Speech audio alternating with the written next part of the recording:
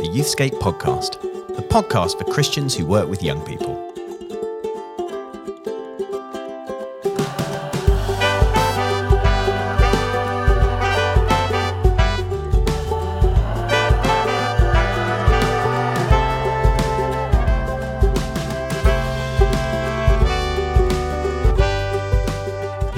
Hello and welcome to episode 3 of Brave, our podcast series from Headstrong, looking at young people's mental health and well-being as we emerge and try to emerge well from a global pandemic. I'm Martin Saunders, and with me, as always, Dr. Kate Middleton. Hello, Dr. Kate. Hello. How are you doing? Yeah, I'm doing good, thank you. We've just hit the halfway stage on Brave. Yeah. We've still got plenty in there to share with us, I hope. Yeah, absolutely. Yeah. Just give us a little...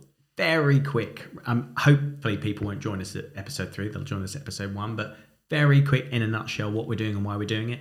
So our aim in this series is to look at the challenges that young people are facing, but most importantly, to equip them. So instead of just talking about what do you do when they make your young people ill and struggling, we're saying how do you equip them to manage them better, to stand tall in face of life's big challenges, to stay brave even when things are difficult. So we're going to talk in this episode about identity. And we could just, that's one of those words that you hear a lot, isn't it? You know, but what do we mean when we talk about identity and identity formation, and how does that work? Yeah, and we are talking about identity to me as Kate Middleton, who does obviously have like a whole identity issue, being largely mistaken for somebody else a lot of the time. Yeah, that has come up. I literally spoke pre-pandemic at an event for young people. It was like 800 14 to 16-year-olds. And as I got up onto the stage, I heard an audible sigh of disappointment because they genuinely, it turned out later, thought the other Kate Middleton was coming. So sorry. So I hadn't said a word and I had already disappointed them. Was it a gathering of the sort of national youth kind of royalist society? I don't really want to provide any bigger context for it, but it was good. I mean, things could only get better looking on it in a positive way. Why identity. Are we talking about identity? What is it? What does that mean? Identity is obviously who you are, Martin. Like, who are you? Yes. But it's your understanding of yourself. Not just in the basic sense, like who are you, how old you are, like what do you look like, what's your context, what's your job. It's how do you interact with the world, with other people, what works well for you, what doesn't work so well, what are you good at, what are you not so good at, what makes you feel good, what do you struggle with.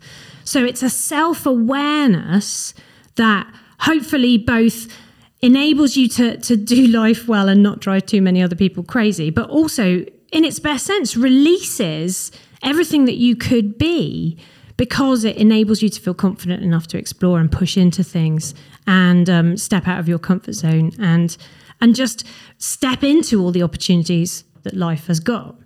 No, I remember growing up. It was a long time ago now, but I remember that sense of sort of beginning to form identity by affiliation to certain things. So I'm just going to get this out into the open because you've been honest and vulnerable in this series. I was a huge Doctor Who buff when I was a young teenager, and I would go to Doctor Who conventions and collect Doctor Who books. Did you have one of those little robot Daleks? Because I really wanted one of them when I was a kid. Of course I had a little robot Dalek. And so now I'm just jealous. And all sorts of things. And so very much if you'd said who is Martin, age 13, 14, they'd been a very sad Doctor Who fan. That's what people would have said. That was probably my primary identity. And we all find that sort of primary identity in something. But again, that's something that changes and moves and ebbs and flows as we grow up. The journey of discovering identity through adolescence, I think, is one of the most amazing and fun things to watch, and one of the most amazing privileges to be part of for young people when you get to influence that or go on that journey with them. But there are real stages to it, aren't there? So early adolescence is just starting to realise that you have a separate identity. So speaking as a parent, that can be a little rocky. We've already talked on one of these pods about the tendency to disagree with everything that your parents ever say on principle, which is quite annoying. But that exploration of what do I think about this? Because I've never really realised that I got to have an opinion before. I just sort of absorbed the opinions of people around me. That's the early stage, and it's quite stark then. And there can be quite an overwhelming sense of, I actually don't know who I am. So if young people in that space can feel quite insecure, quite anxious, they're very self-conscious, very worried about like, how do people see me? What if I come across wrong?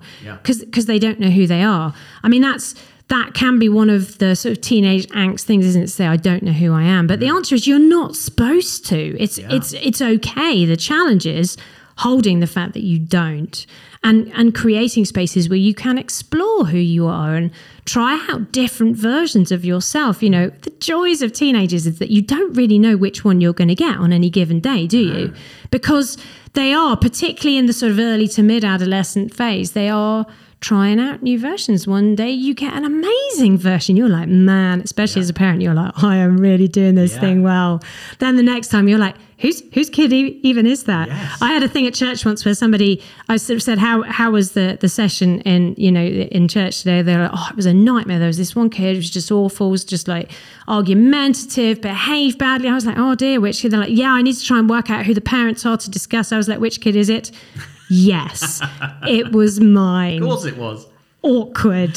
You know that moment in The Simpsons where there's been like a riot and they're watching it on the news and Homer Simpson's saying, don't be the boy, don't be the boy. And then it is his own son. Yeah, that was me. Anyway, so you get different versions of the same teenager in any moment. And in mid-adolescence then, when they move on to starting to explore that much more proactively in more detail and looking into the nuances. So not just the start, like what do I like, what don't I like, but who am I and what does that mean in a bigger sense of how I interact with other people? But they are really prone to anything that gives a strong sense of identity. You know, in early adolescence, the tribe you're part of can become so important. So like having the right kit, looking the right way, because you don't know who you are. When someone asks you a question like, do you like whatever it is, you can almost see the panic on their face. They don't know, am I supposed to like it? Should I like it? Should I not like it? What do my friends think? What's the right answer to that? So having a tribe that tells you exactly what you like, exactly what you should think is good. Then when you get to mid-adolescence, you start to explore it in a bit more detail and a bit more nuance. But so we do know that teenagers, they're prone to the risks of that stuff. So talk about like media images, for example, of perfection, whether that's like super buff, because that tends to be what the guys get hit with more, or the very perfect sort of images that girls will see. We know that as adults, that though being exposed to a lot of those doesn't really affect our mood, our emotions, because I think most of us are fairly like accepting of the fact we're just not going to look like either of those things. I don't want you to feel that I'm commenting on your personal appearance. Well, we have a narrative in our heads, don't we, of how those images are created, all of we kind of know that ship has sailed. But young people, they have this sense still of like, this could be who I'm supposed to be. They're still exploring who they are, so they're much more prone to struggling with some of those things, whether it's a physical ideal, whether it's an achievement ideal, whether it's an emotional ideal, and anything that gives you a strong sense of identity. So it's interesting then when we start, because this is a podcast that's exploring things around mental health, we have a very strong tribe around mental health at the moment, but that is slightly focused on ill health. It says, I'm struggling, I'm not well. And what a lot of leaders I'm talking to are concerned about is the way that they're seeing young people exploring identity being drawn into something that doesn't feel like it's enabling them.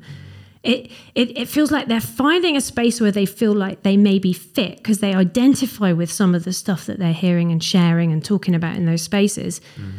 But it's not about releasing and enabling them. It can almost be something that's limiting to them. So I think there's some really interesting stuff to explore and think about in terms of the messages young people are hearing about identity. So in that context of young people seeking to try on different identities, having different influences, different stages, all of that, it's like a maelstrom of stuff that's going on. We then throw the kind of chaotic extra element of the pandemic into this. So what does the last 18 months, what implications does the last 18 months have on young people's identity formation? I mean, we could talk about that for hours, but I would probably bring it down to two things. The first is related, or the second is related to the first, I should say. But the first is just about like, where do you explore and express that when you're not really allowed to leave the house or your bedroom? I mean, that becomes quite limiting and quite difficult, which is frustrating and also quite anxiety provoking, because your brain is telling you need to figure this stuff out, but at the same time you've got no opportunity to do that. And I think that was hard, particularly for the mid-adolescents who hit that in the middle of pandemic. And also they're looking for identity, for safe spaces, for a bit of distance from their parents. And so what I heard from a lot of parents is that they retreated into their rooms, that they almost felt like they'd lost them. And I think that was some teenagers just trying to work out their need for space in a space where there was no space. Yes. If that's not Makes too total many sense. uses of space in the same sentence. So I think that was difficult. The second thing then, which is really interesting then, is just how it inflated even more than already was the power of online identity, whether that's social media, gaming, avatars, whatever it is. So that's always been an interesting dynamic with this generation of young people. But because of pandemic, you hit a season where actually their online selves were more real than their real selves, if you think about it. And that was the space, the only space that they could then start to play with and explore identity and who they were and what they liked and disliked. And I think even before pandemic, we were seeing young people exploring identity, doing some interesting stuff with online versions of themselves. So, for example, it's quite common for young people to have more than one social media account, more than one avatar, more than one version of themselves. And in fact, you can have some very interesting conversations with them about why and which group of people each one of those is for and what they do and don't post on each different account. It's really interesting. And that's a natural extension of their exploring and playing with identity moved into an online world. Pandemic just grew that, made it even more significant and important. And for some, there's always the risk that then starts to cause its own problems because those versions become genuinely more real than the real person, or because of the gap that some felt had opened up between the person they portray themselves as, because we all know your online version of yourself is not real, not really real. It's much more shiny and polished. And the real life. And now they're having to go back to real life. We're seeing some anxiety, therefore, for young people who are like, I can never live up to the version of myself that I've got to be. And again, we talked in one of the previous sessions about how there were parts of pandemic life that young people found better, easier. And that would be one, because your online identity, you can practice, play with it, edit it, filter it. Real life is much more messy. You say stupid things, you know, you thought you looked good and then you see a photo, turned out you look like you've been through a hedge backwards, you know.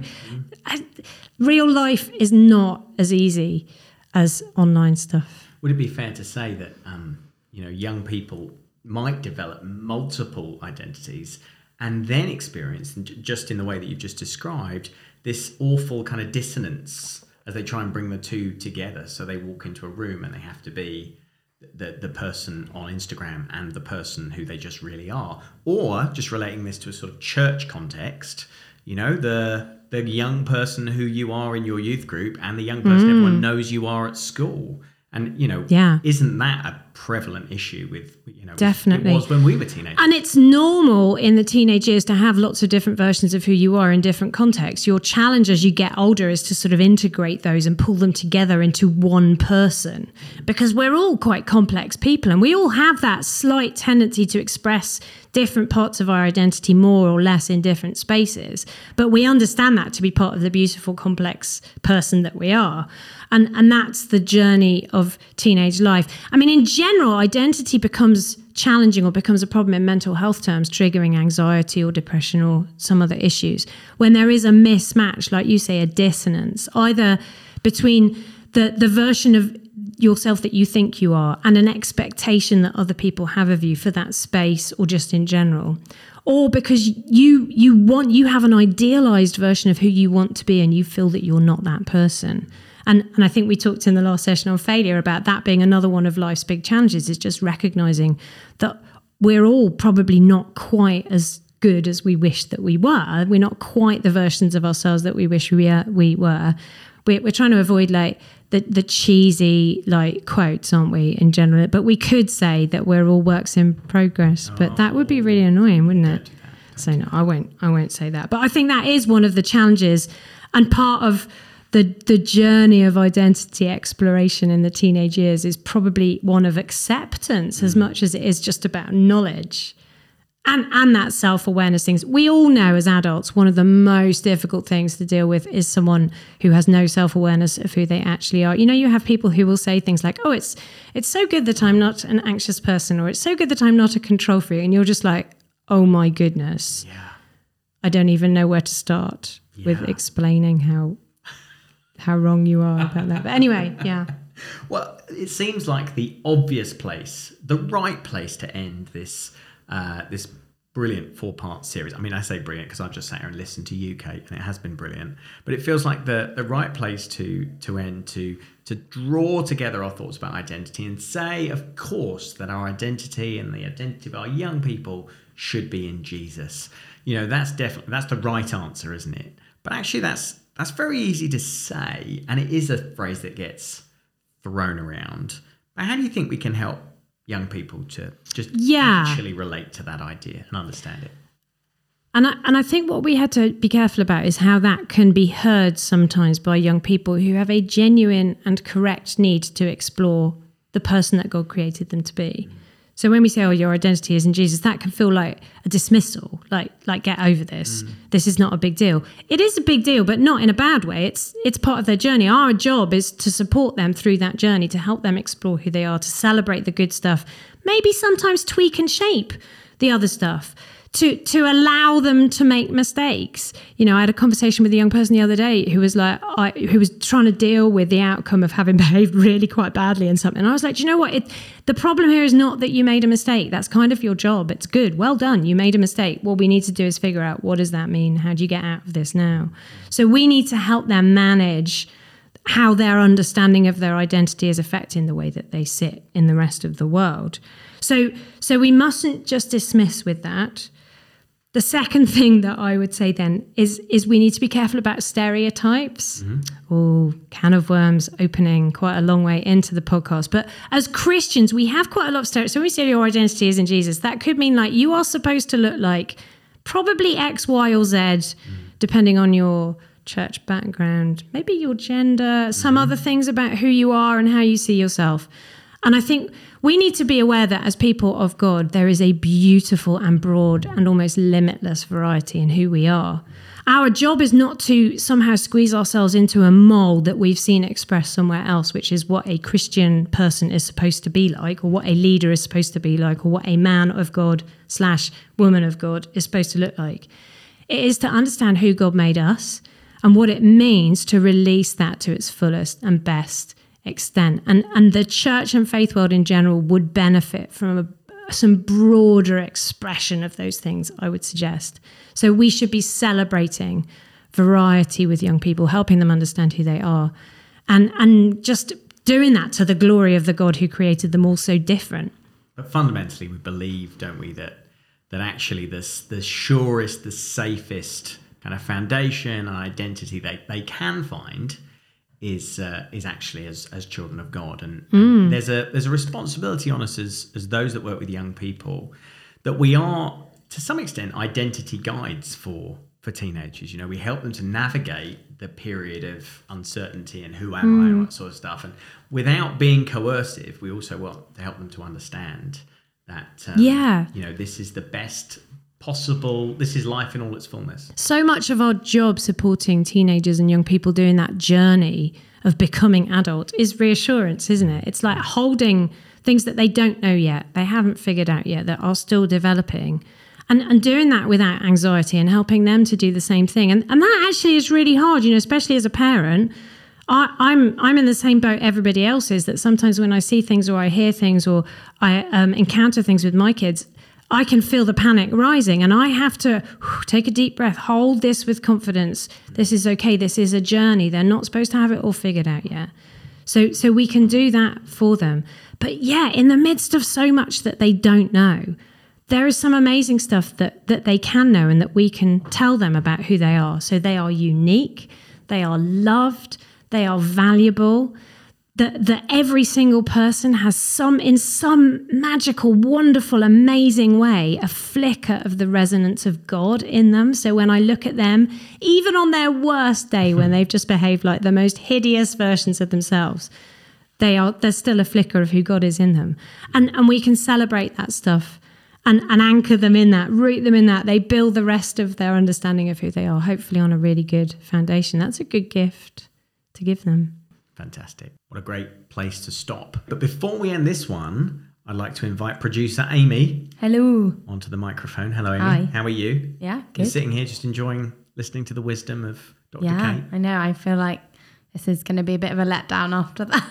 Don't say that. So here's a quiz that you've stolen off the internet and chopped into 4 chunks. Yes. So let's have this week's questions. Great. Okay, so on this week's edition of How Brave Are You? The first scenario is a very realistic one. There is £100,000. Oh no, let's make it even more. £1 million for you on the other end of a tightrope with a 20-foot drop. What would you do? So your options are, no thanks, like I'll leave the money, I'm not crossing that rope.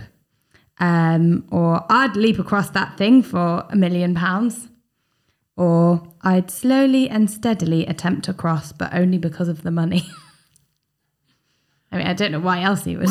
Well, I was very interested in something Kate was saying just now about how we all, like, whenever we start any new thing, we're always rubbish at it, aren't we? We have to fail, in order, I'm not going to do a business quote, but failure is part of the learning process of being good at something.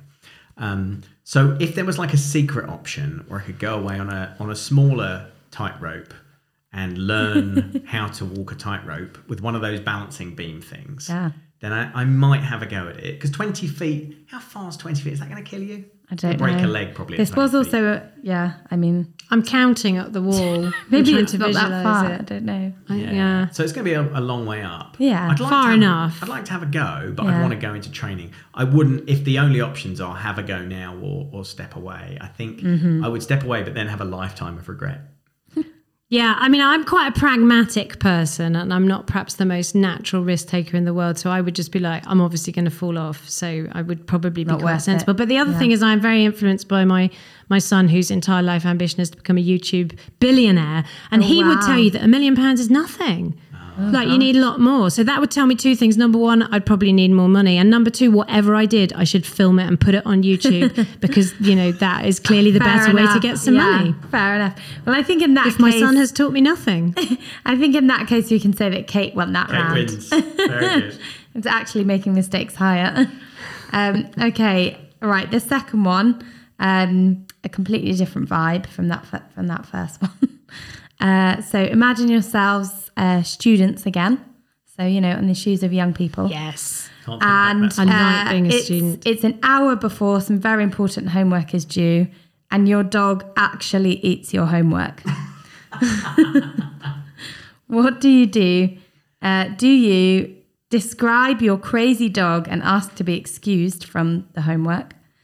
Spend the hour before class frantically redoing the work? Or ask for an extension? Be honest and say what's happened and ask for an extension. I mean, thinking about my actual university life, if it was an hour before the deadline, I hadn't started the homework. So probably option B, I just frantically do it again. Yeah, I have to say, I don't know what this says about us, but I was definitely in the similar category there. Although I am quite a good believer in just fessing up and the whole truth is stranger than fiction thing. I once got out of big trouble in my last year at school, actually, at A-levels, because I managed to bring to school, instead of my glasses, which I need to work with, the butter. and I do remember that dilemma of what do I say to the teacher, because I'm going to miss the class. I know, I've got to go home and fetch my glasses, which I've put in the fridge, and because I can't work. And so I did decide just to fess up, and she honestly didn't know what to say. And I did not get into trouble. There you go. I feel like you'd get away with the whole dog thing as well then. But she possibly was slightly concerned about my wider well-being. Kate, so great. I think Kate wins that round on both accounts. 3-2 up with 2 to play. And the moral of that story is if you have 2 things in your hand, make sure you do the right thing with the right item. Amazing. Well, look, that's it for the third edition of Brave, our podcast from Headstrong, looking at young people's mental health as we look to emerge well from the pandemic. We've got one more to go. Please join us for it next time. I've been Martin Saunders. She's been Dr. Kate Middleton. Thanks for being with us.